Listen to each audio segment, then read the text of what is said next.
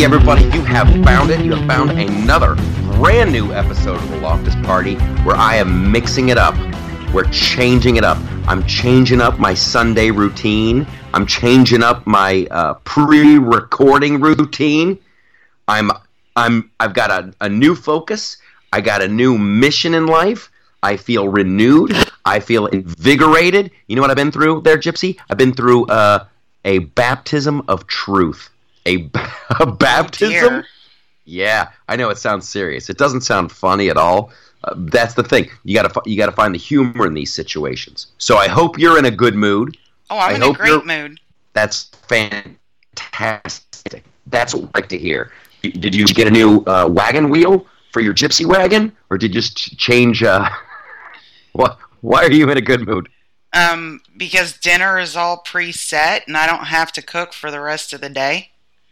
Okay, let's dive into that. Let's dive into that a little bit before we make the ugly turn into modern politics. Okay. What's for dinner?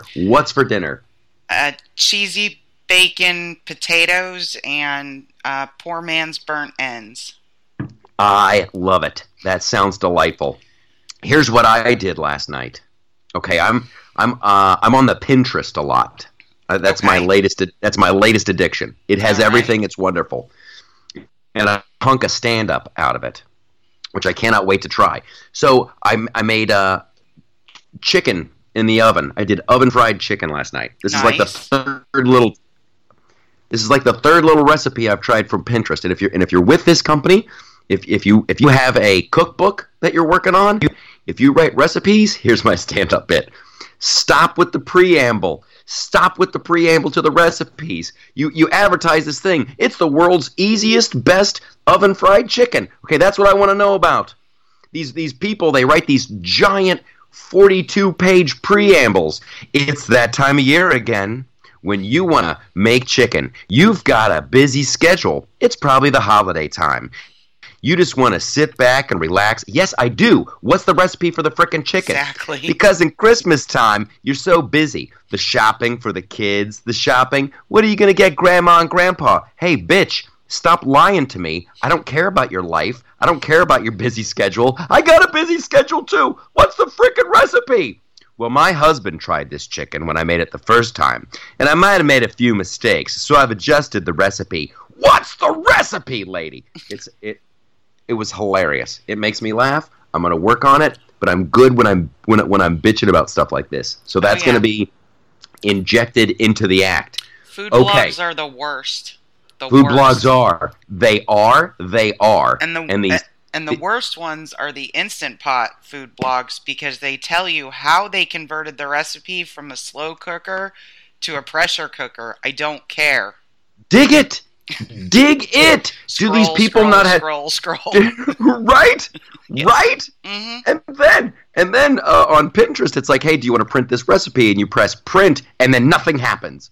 Nothing happens. Yes, it's the most annoying thing in the world. Wow. So then I have to do a screen grab of it, and then I print the picture of that, and it's too small. But anyway, hey, the good news is, I'm making chicken in the oven, and it is delicious. These recipes are good, but cut to the chase. Just like you, dear listener. You didn't tune in to the Loftus Party to hear me bitch and moan about Pinterest recipes. You showed up for politics.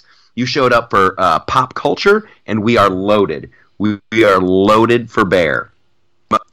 So, I'm trying to pick a place to start here. And this is a big picture. This is a big picture thing. I haven't decided what I'm going to do yet. I'm still a few weeks away from deciding what my course of action is going to be on some very real, very concrete developments for the Loftus Party. For the Loftus Party as a don't get worried. The website is going gangbusters. I'm more devoted to the website than ever. That is the future. That's where it's at. The website, the YouTube videos, the articles. I wrote a great thing about Chris Stapleton. We'll talk about that later. However, media bias. I don't know how I want to handle this yet, but I just want you guys to know that there are some very, very real developments, and I will I will be letting you in on the decisions that I make in the next 2 weeks. Oh, we're not going to unwrap it at Christmas? Is that, well, maybe right before Christmas. Right before Christmas, I will have made a decision. And it's killing me that I can't tell you guys about it, but I can't. I will say this in very, very, very, very, very good news.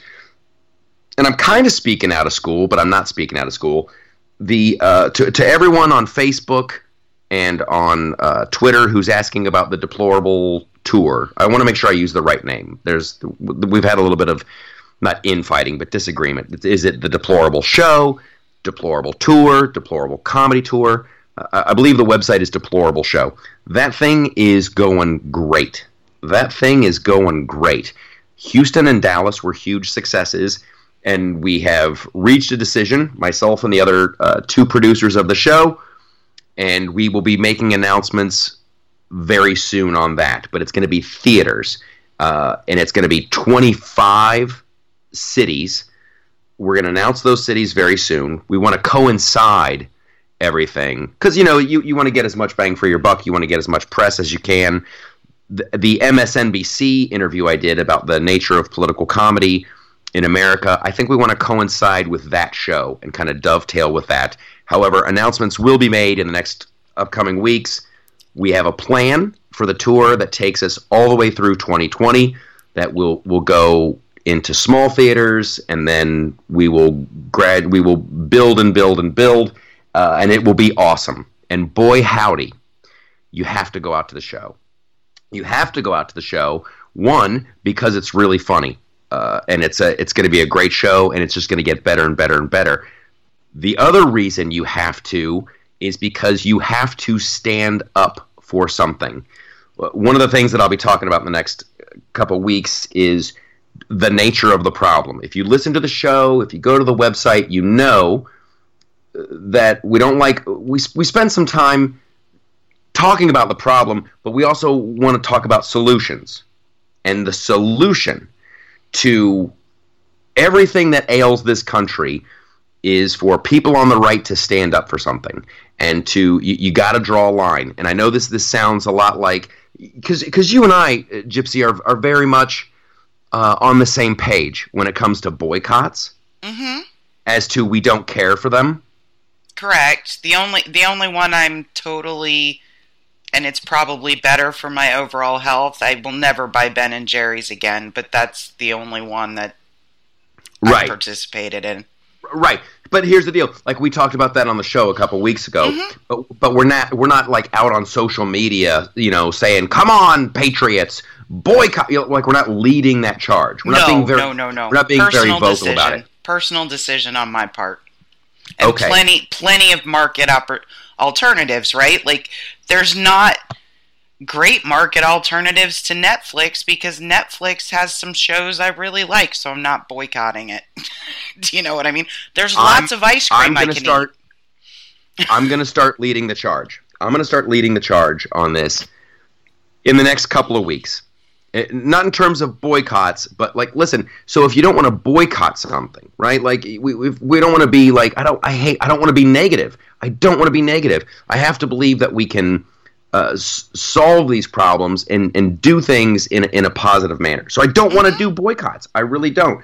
So in lieu of that, I would ask that everyone really support the Deplorable Comedy Tour. Really support the Loftus Party. And I'm talking about sharing on Facebook, telling your friends. I know I do this a lot.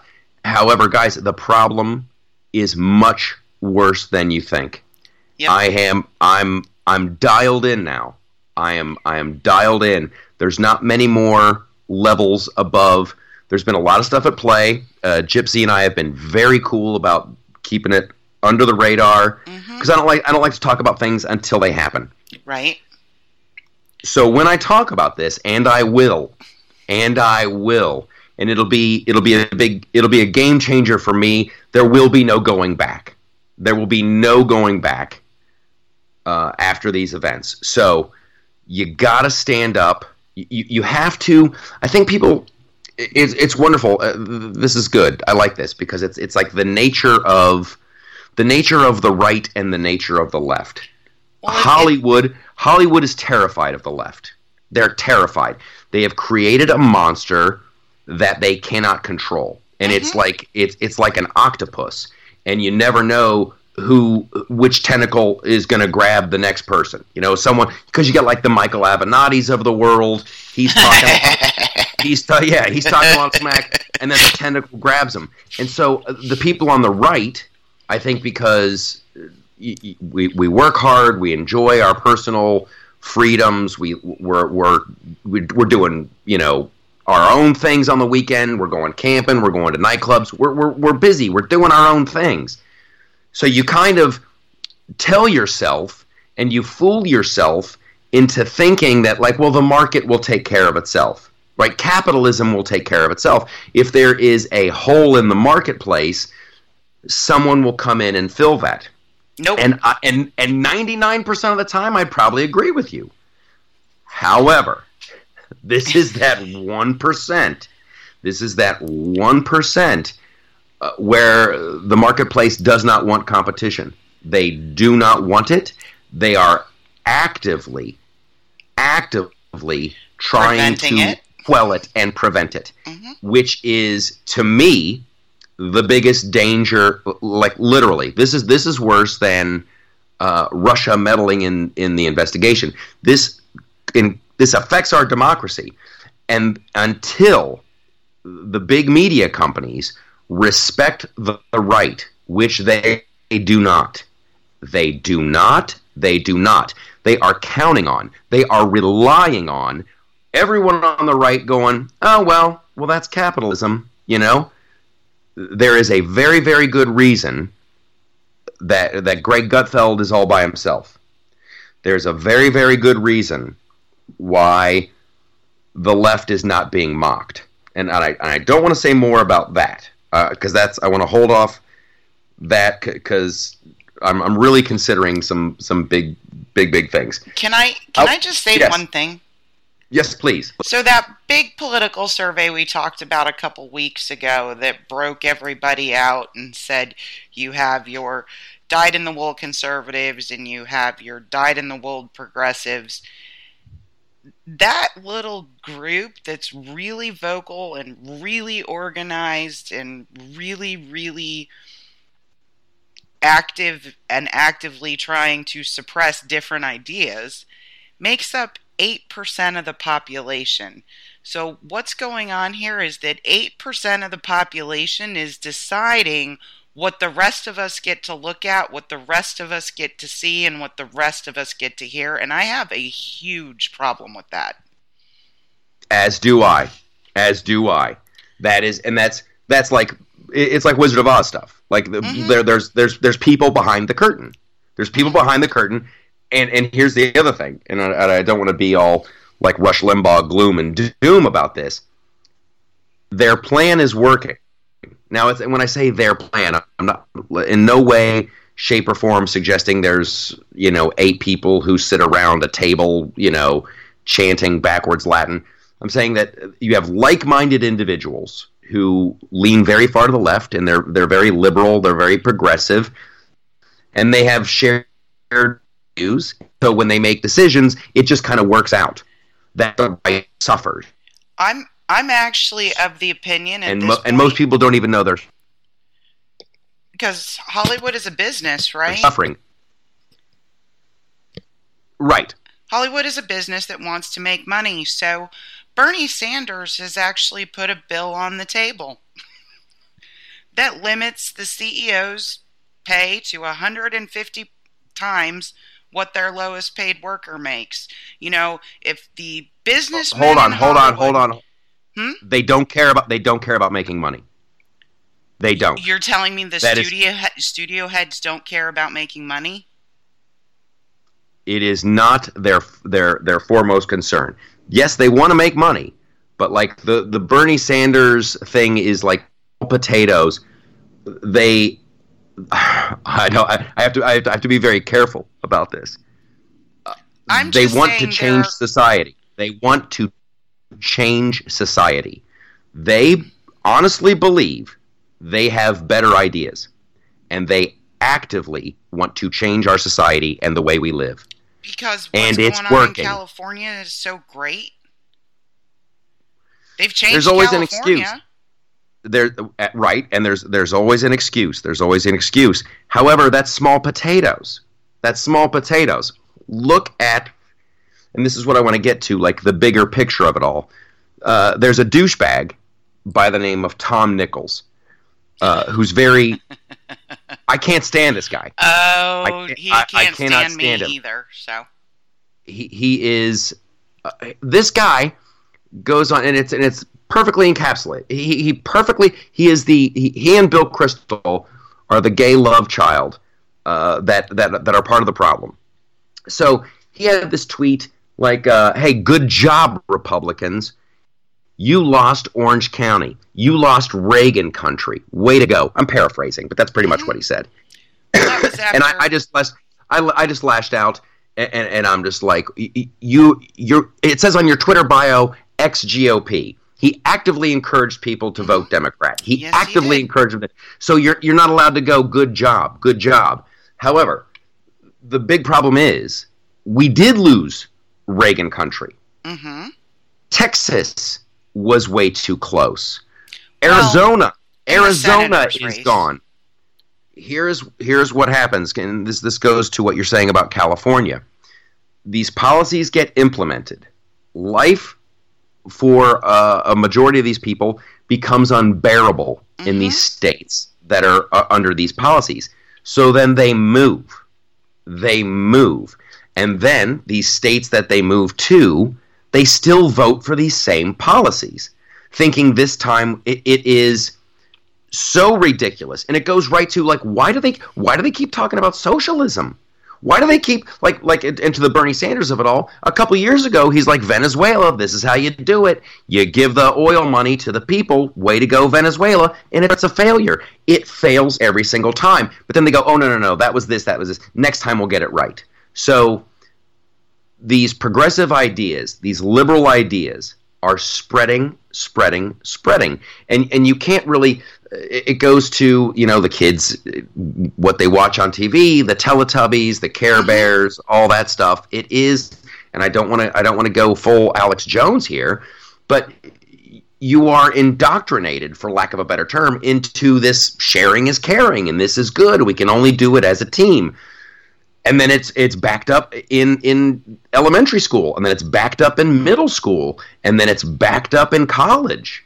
And we have a huge, it's a numbers game. It's a numbers game, and even if they're wrong, even if they don't know they're wrong, they feel completely correct. And then the right is constantly demonized, and there's no battlefield. There's no fair battlefield yet. But that's one of the things that I'm going to talk about in 2 weeks. That's why I want people that it's so important. And I don't say this flippantly, but like I tweeted it out the other day, and I'm like, hey, if you know somebody who'd be into the Loftus Party, life, liberty, and the pursuit of happiness, please tell someone else about it. It was ridiculous. Like, I'm literally, because like you think, oh, maybe people don't know what to do, right? So I'll try to encourage them and have like a call to action. I got like 2 retweets. It's not good. It's not good. So then maybe you can look at yourself and go, well, then maybe I just need to be funnier. Maybe I just need to be funnier. I need to do this, and I'll make all those changes. I will make all those changes. Maybe you need to be more antagonistic. Okay, all right. I'll become more of a provocateur, and I just don't want to do that clickbait crap. I find it so boring. Sally Cohn, that she agrees. That's one of the things that we agreed on wholeheartedly. Like, the clickbait aspect of it all is just unappealing. But hey, she knows where. But she's like the biggest Twitter troll ever. But she does it, and she's doing it. She's playing a game. Oh, I know. Because that's how you get the Twitter followers. And then when you get the Twitter followers, that's how you get the book deal. And then when you get the book deal, that's how you get the money. And then when you have the, it's all just, and like politics shouldn't be a game. It shouldn't be a game. This is like the most important thing. And I was thinking about that the other night as well. But it literally is the most important thing. You guys, there's no guarantee. And I'm saying this to you, and I'm sure you agree with me. So I hate the preaching to the choir aspect of it. There's no guarantee that our society will work. I think it was Reagan who said it's like, hey, every generation has to make that decision. Mm-hmm. Every generation has to make that decision. And my concern is people are not making an informed decision. They are they think they're making a decision. Exactly. So, to try to be, because the thing that you and I always talked about with the Loftus Party and the website and the whole, all of it, is we want to be magnets. We want to be magnets and be like, hey, we're literally having more fun. And that's why I wrote that article a couple weeks ago. But like hey, you guys, we have more sex, and we're having better sex. We have the people. We have like. Completely, we have better lives. We're not attacking each other left and right. But we've got to support things. We got to support these endeavors. We got to support entities like this. We just have to, or it's all just going to go. It's all just going to go down the crapper. Well, interesting note, because you mentioned Texas. Yeah, which has me deeply concerned. Well, deeply concerned. First, the governor still won by over 10 points, Greg Abbott, so it's not necessarily a Republican Texas is turning blue thing. Ted Cruz had some other problems all on his own, right? He didn't recover very well from having been and also ran in the presidential primary for a number of reasons. But what they found when they actually did the election analysis, and this will terrify you even more, sorry. Go for it. Native Texans who were born and raised there voted for Beto O'Rourke at higher rates than transplants from Texas and Arizona. Well, and California, or transplants from California and Arizona, excuse me. It's so the bad. People that are moving are actually voting right. Like, they learned their lesson, which is that was totally the opposite of what I would think happened. Well, there is a thing where that data may show that. Mm-hmm. However, and I'm trying to find the tweets right now. I bookmarked them, where there's people. There was like 5 of them, and they were awesome. Where these people had just said, "Listen, I'm in South Dakota, and it's awesome here, and it is it's very inexpensive. They're practically giving houses away, mm-hmm. but we need like 12,000 people to move here so we can flip this state. So please, if you're a Democrat and you're thinking about a place to move, please move here." And it was like for 5 different states. Like, they're actively like, hey, we're close. If we just get a handful more people to move here, we could flip this state. Like, well, they know what they're doing. That goes to, I don't remember who the commentator was, but somebody asked, how do we get California back? And so the commentator says, well, we're going to empty out California. Like, half the state already wants to move. So we're going to empty out California. It's going to be multi-generational, don't get me wrong. California is going to empty. They're all going to go to like Texas and other red states. That they're going to ruin those states, and so all the conservatives will leave and like go to Montana. And then once California is empty enough, they'll all move back. Well, that's a wonderful notion. That's a wonderful notion. Oh dear God. However, where are the new conservatives coming from? That's what I come down to. It's like going to surprise you. The millennials are awful. Please don't get me wrong. You know what I think would actually fix the millennials?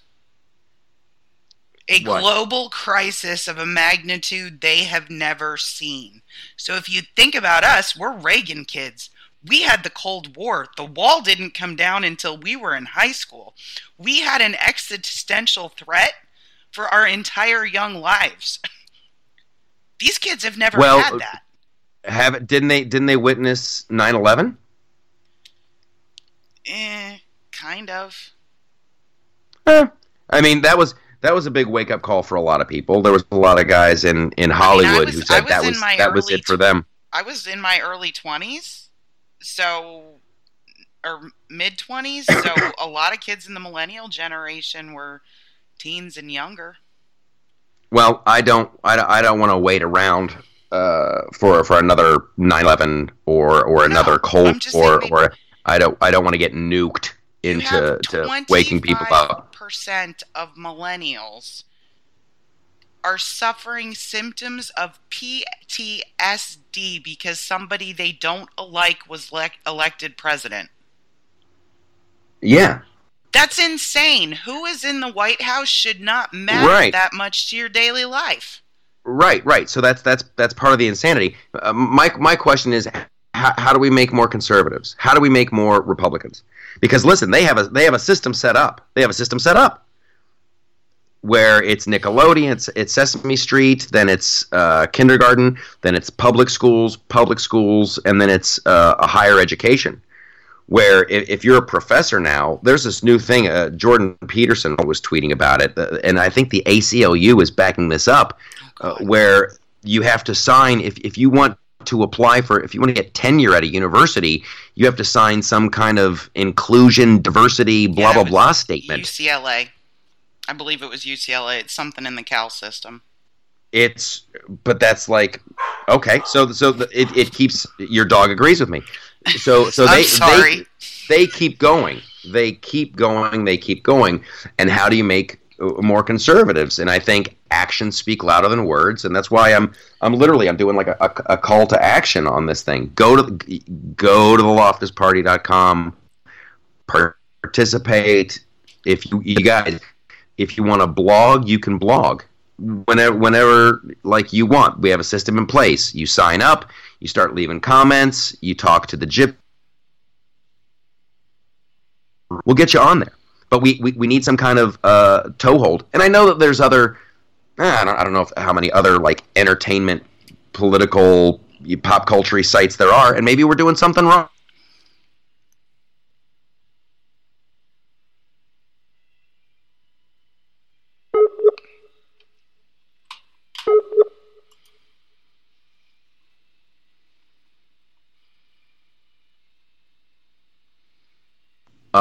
What we got some going on?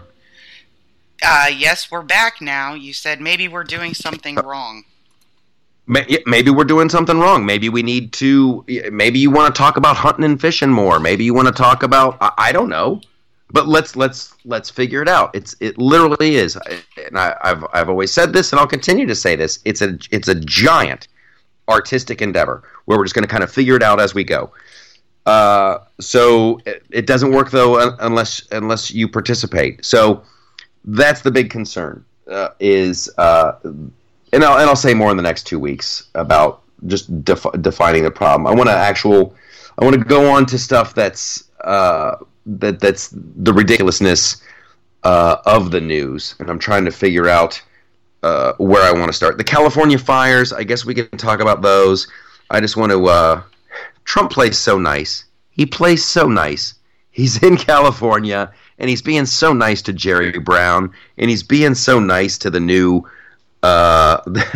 governor. It's like it's unbelievable. Like, people say he's a mean guy, and he's being so nice. So I'll give you these little facts. These are some little factoids that you can use for your next holiday office party.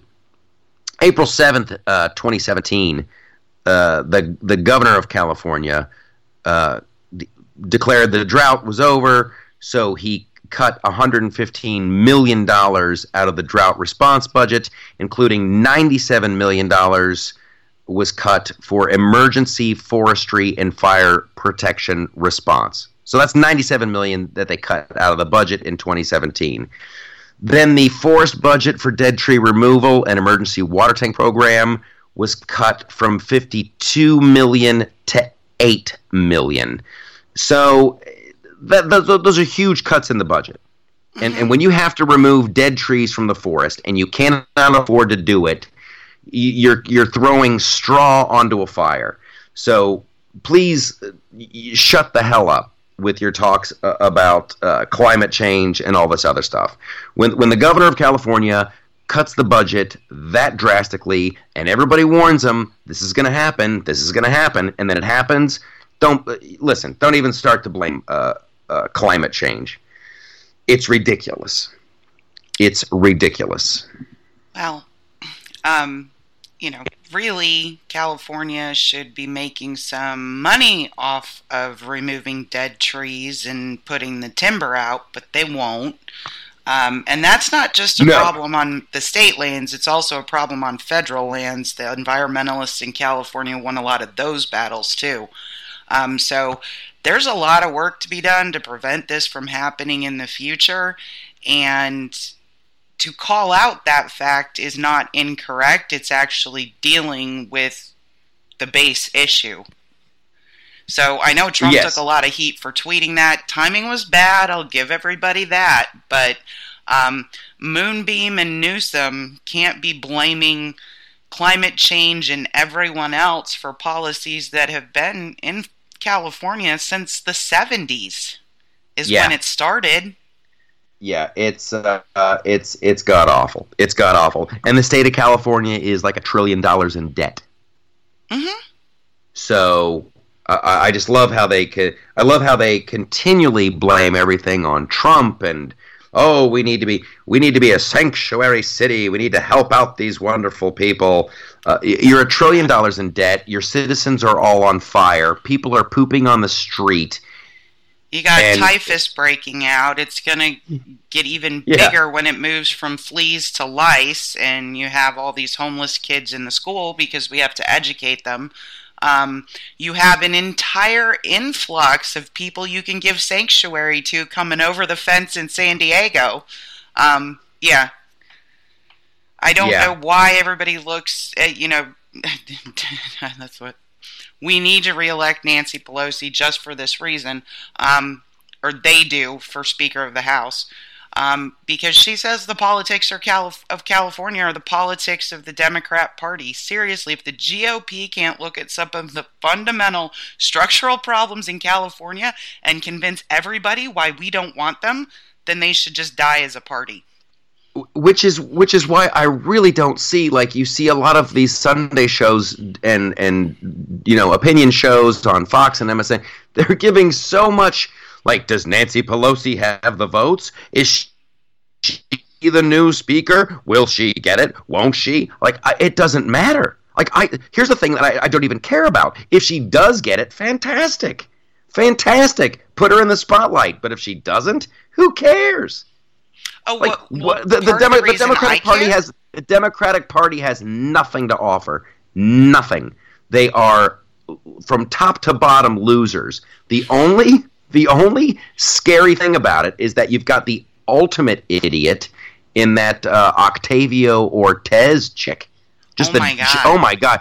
They talk about how Sarah Palin. They love painting Sarah Palin with the dumb brush. So I have no problem going full tilt dumb brush on Che Guevara. Yeah. Can I just do a brief review of her first week in D.C.? Yes. It's lightning round of stupidity. So she shows up. She joins a protest in Nancy Pelosi's office, right? Then she complains about being misdirected to events because I guess she expects everybody in the world to know who she is. And she's such a stupid, small-minded, weak excuse of a woman. When she tweeted that, it drove me crazy. A strong woman, a strong, powerful woman. The first time she asked the question, hey, where's the blah, blah, blah meeting? And they're like, oh, are you a wife of a senator? A strong woman would say, no, I was just elected. Where do I go? But no, little mealy-mouth socialist girl goes, oh, they thought I was a wife. I'm not even going to talk to them. I'm going to ask somebody else. She's a turd. We had a very young GOP rep come out of New York State to the House of Representatives. Elaine, begins with an S. I can't remember her name right now, and that's terrible. She experienced all the same stuff and made a joke out of it. Like, isn't this funny? And listen, like it's like if you're in Target and you're wearing a red shirt and somebody goes, "Hey, where's the wrenches?" You go, "Oh, dude, I don't work here.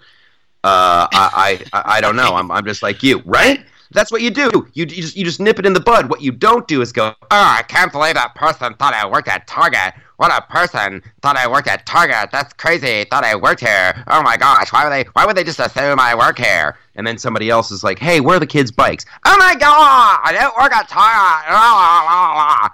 You're ineffective. You're ineffective. Well, so then she screams at a senior House member in a closed door meeting about climate change, and then she announces on Friday that she is going to be working for Democracy Now!, looking for candidates to primary incumbent Democrats so she can get more people like her into Congress. She got elected. That's the terrifying thing. That's the terrifying thing that they voted for her. There's an amazing thread, and it's on my timeline if you're on Twitter. I retweeted it yesterday. It's from a guy named Philly Rich who decided to find out where Che Guevara came from. She came from a group, I believe it's called Democracy Now!, that went around, and it was a group of Bernie Sanders supporters that went around looking for people that would support Bernie Sanders type policies to run for office. She was one of them. And one of the primary people behind this is Cenk from the Young Turks. Oh, he's like one of the head honchos in all this. So now, these people, what they don't understand is when you look at the map and you look at the races that the Democrats won in the suburban areas, those are moderate Democrats. They are well to Nancy Pelosi's right. They're veterans, they're doctors, they're not these bleeding heart progressives like Alexandria Ocasio-Cortez. If you start running people like her outside Atlanta, the Republicans get everything back. I don't know. I don't know if they do. She got elected. It's terrifying. Well, that's how it works. That's how it works. Look at the national election. That's why the Electoral College, and that's why they want to get rid of the Electoral College. You have San Francisco, Los Angeles, Chicago, New York. You have these big metropolitan areas that enjoy all. Well, I'm using enjoy sarcastically in air quotes, but they enjoy all these federal and state programs. They enjoy all these giveaways, and they want more. Give them to Amazon. Well, they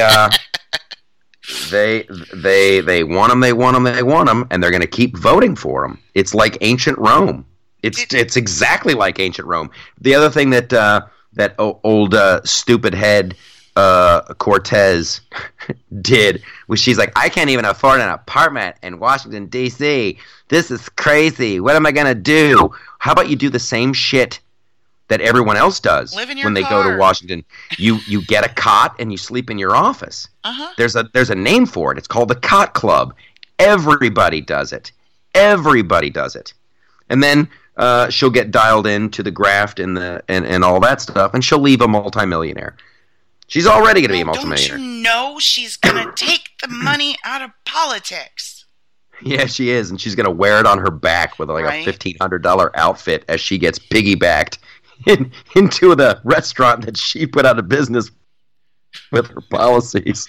That's the best picture ever. That is the best picture ever. Literally riding on the back of another person, wearing an expensive outfit, going into a place where she used to work and she actively put out of business. That's awesome. That encapsulates the whole thing. We get a contest. We got to move on. I'm enjoying it. We're being self-indulgent, and we only have so much time left. The whole Jim Acosta thing. Oh God. I've given this a lot of thought. And I think I know what the judge was doing. You have to be very, very, very, very, very careful. This is why I love our system of government. This is why I love checks and balances and all the whole thing. You have to be very careful you don't establish a precedent of one of our leaders just kicking someone out of the press corps willy-nilly. Right. There has to be a process. Right, and I think that's why Trump and Sarah Sanders is so why they're being so cool with it. Yeah. Why they're being so absolutely okay. They're going. You're right, Judge. You are right. We should be very careful. So now we're going to come up with rules of decorum for the press corps, and then if you break those rules, then we can throw you out. But don't get me wrong, and I don't even like to say his name. I don't like to give him any kind of attention whatsoever. But Jim Acosta is a jerk. Oh, he is a total and complete narcissist, egotist. He is. I can't say enough bad things about him. Well, he's not on some quest for knowledge. He's not a journalist. He's an opinion guy who just wants to be part of his own little debate show. He wants a talk show. He wants a talk show on CNN. But here's what Jim Acosta effectively did. Up until Jim Acosta, there was a professional standard of behavior that was adhered to by the White House press corps. Now, because of Jim Acosta, we actually have to write down the professional code of conduct for professional journalists because one dude couldn't behave himself.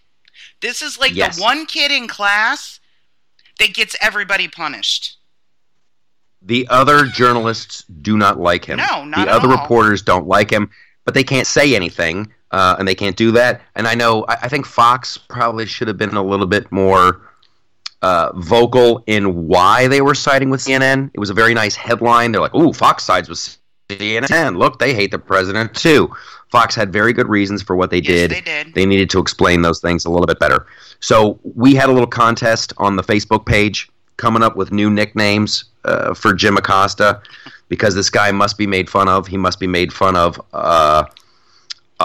all the time. And I want to name. Well, I'll go first names. A dude named Dave wrote the nickname should be Jimmy Gimme the Mic or I'll accost ya, which is that's good. That's good. I think props there.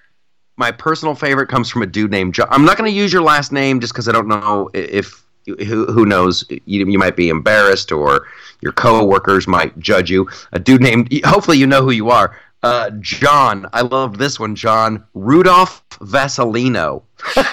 I don't know why. That just struck me as so funny.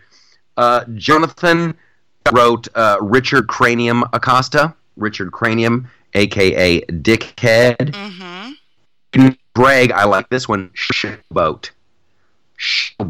Jim Showboat Acosta. I like that. Dick, we got a guy named David who said Dick Acosta. What's that? I need another one. Dick. Oh, Margaret wrote Baby Boy Acosta. I like that one, Baby Boy. And then Steve wrote Jim Acosta Line. I liked a lot of people try to make Acosta work. And another guy wrote Jimmy Squawk Box Acosta. I like that. My buddy and Jeff, you are a friend of mine. We've known each other for a lot of years.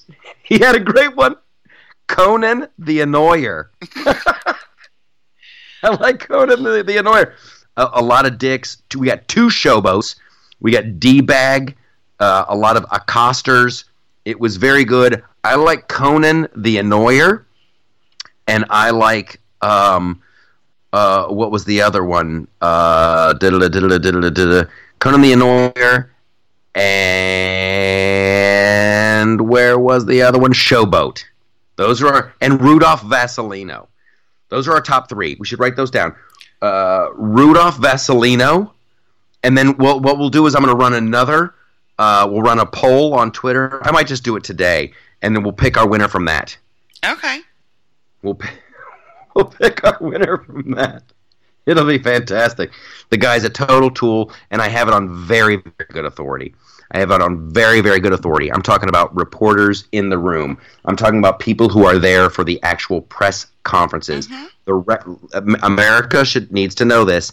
The other reporters don't like him. That was the great thing when he had his little press conference, and he's like, all right then, let's get back to work. And all the other reporters were just like looking at him with their through half-lidded eyes. Didn't you see the little clip where he was walking towards him and, hey, anybody want to ask me a question? Oh, it was just beautiful. Just a God. dork. Oh my just God. A dork. He's like the kid in class. Weren't we supposed to have homework? Wasn't there going to be a pop quiz today? And then all the other kids give them that look like I ought to smack you upside the head. Well, everybody should find someone in their life that loves them as much as Jim Acosta loves himself. Yes. Mm-hmm. Yes, they should. Can we talk about karma? Well, if you're getting to Michael Avenatti, yeah, we can give that a little bit of time. We can give that a little bit of time. Oh dear, I saw the best intro for him today from our friend Greg Gutfeld. Yeah? What was going on with that? Trump's arch-hemorrhoid, the ambulance-chasing chuckle bucket, Michael Avenatti. I thought that encapsulated it all nicely. I thought my video encapsulated it nicely. No, I saw your video. That was a personal experience, though. Did you watch the whole thing? Because at the end, I was talking about the karma wheel and how it spins around. I said it's a true story about me and Avenatti and the karma wheel. The karma wheel. Yeah, the karma wheel spins fast sometimes, and she is a biatch. She is a I want to devote a little bit of time. I'm just steamrolling here today. I apologize. I want to devote a little bit of time to this. Is it Eric Swalwell? Oh yeah, he's insane. Well, like even as a joke, Swalwell, I think is how you pronounce it. This smug little douche. You see, he's on Tucker all the time, and he is very self-satisfied. Always has this creepy little smile on his face, and he a lot of the times he drives Tucker, and he gets the best of Tucker. I'm a huge Tucker Carlson fan. But this Eric Swalwell, wherever the heck he's a representative from, is he's a smug little douche, and you should keep an eye on this guy. I guarantee he's running in 2020. He jokingly said, if you weren't aware of the tweet, they were talking about taking AR-15s away from gun owners, and somebody's like, you can get it when you can pry it from my cold hands. And then it's like, well, if you think you can go toe-to-toe with the U.S. military, you're sadly mistaken. The guy's like, well, I'd like to see you try. And then Eric Swalwell, whatever, is like, well, the government has nukes, and it would be a very short war because we have nukes. And then, are you threatening to nuke me? So it was a very embarrassing little escalation for Mr. Swalwell, Mr. Swallow, to even joke around about nuking your own citizens. Your own countrymen? Yeah, that over what is essentially a political disagreement.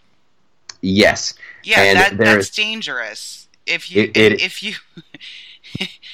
if you don't think that our friend Kurt Schlichter, a friend of the show, has been saying on Twitter for 3 years now, they want you dead. And I'm like, okay, that's a lot of hyperbole. The longer we progress, the more I believe it. When you look what just happened to Andy Ngo in Portland, when you see what Eric Swalwell tweeted, when you hear about the guy in Seattle as an independent that had to drop out of an election because his family was threatened. I mean, when you know, all of the violence that occurred against GOP candidates during the last election cycle and their staff, I don't think Kurt's wrong. I don't either. There is a portion of the far left that would like us all dead. I'm not even kidding. And you said it exactly the way I was thinking about it. When I first was turned on to Kurt Schlichter and people of that ilk, I'm like, oh, I see what he's doing. He's doing this thing. Buy guns and ammo. They want you dead. Oh, I get it. Wink, wink. And now I'm like, buy guns and ammo. Right. I've completely flipped. So here's for the Christmas party. When you go to the company Christmas party and it accidentally goes into politics and leave. People start. Well, yeah. You probably want to turn around and leave. Hopefully, have a great one. Don't even say happy holidays. They always love to talk about gun deaths. But they are not concerned about gun deaths, you guys. If they were really concerned about the amount of Americans that were being killed, they wouldn't be talking about gun deaths. They would be talking about, and here's the other thing. This is a wonderful little it worked out beautifully. Medical errors. Medical errors. This is the Democratic Party. This is the Progressive Party, the Liberal Party, that wants to put medicine in the hands of government. Medical errors are the number 3 cause of death in this country. Every day, on average, 685 people die due to medical errors. Mm-hmm. Gun homicides, it's like 30. So if they're really interested in saving the lives of American citizens, they would look at medical errors, and they certainly wouldn't put medicine in the hands of the federal government. So this has nothing to do with saving lives and everything. And here I'm going full Alex Jones here, and it's about taking the guns away from citizens. Absolutely, it is about taking. And here's another little heads up for you. Gentle listeners, we will never lose. We will never lose. The gun owners will never lose. Mm-mm. I believe it was like Romania or Czechoslovakia in the late 80s who were they had that ruler. What was that guy's name? Checha. It was some crazy name. It's right there. It starts with a Checha something. Victor. Chechanowski. I can't come up with it. He ordered the people wanted to be free, and they had enough of his dictatorship. They started protesting in the streets, and he told his army, shoot them all, kill them. Mm-hmm. And his top general killed himself because he wasn't going to do it, so he killed himself. So then the next guy down the line, he's like, shoot them all, kill them all. That guy was brilliant. He had a doctor come in and put a cast on his leg. Mm-hmm. So he could pretend like, he goes, I slipped and fell on the ice and I broke my leg. I can't report for duty. So he had a great excuse not to go to work. So watch this guy still tells the army dudes, kill your own people. And God bless the army there. They opened up the doors and they started handing out guns to the people. So when it's literally, you joke around, we would nuke you. Do you think you could beat up a tank? Do you think you could beat an airstrike? I don't think the U.S. military is going to fire on its own people. I don't think so either. That goes completely against their oath. And these people have a real problem. The Eric Swalwells, the Nancy Pelosi's, a bunch of Republicans have it too. You guys, you're not our leaders. No, you're not our we leaders. Put you there. You're our representatives. Mm-hmm. And when we don't like you anymore, we will vote you out. I just did a thing for the Toledo Tea Party, a little Skype thing. The nicest people in the world, and I was so happy to do it. You know, they were like the start of their meeting, and they had me on Skype, and I said hello. Wonderful people, and it really made me. It was a great shot in the arm that they're still out there doing it. The Tea Party is still out there doing it. God bless them. God bless them. Those are the best people on the face of the planet. Well, they're certainly better than those Antifa thugs in Portland.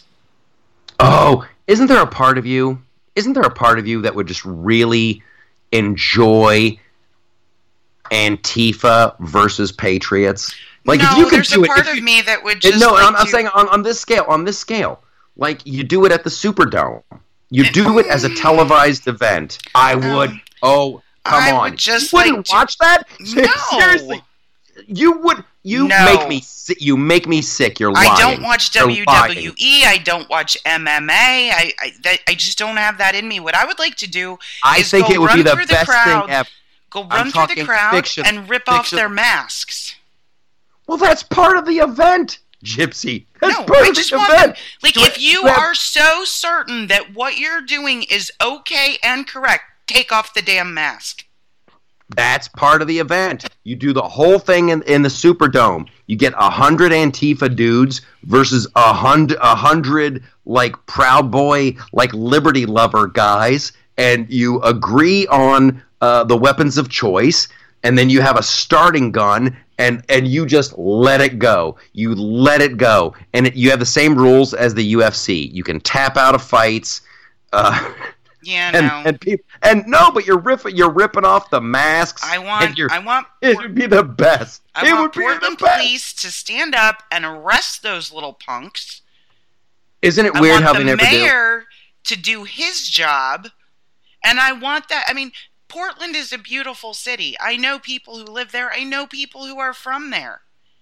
I want law enforcement and the city government to do its job and let these masked fools and idiots with too much time on their hands stop menacing the good people of Portland. Why won't they do anything? Because they're scared of them. Well, I think they're getting their orders from somebody. I think whoever the chief of police who takes his orders from the mayor, who they listen. Those guys they're following orders. If a mayor had enough, he would say, "Go get him." The mayor will have enough when they go to his house.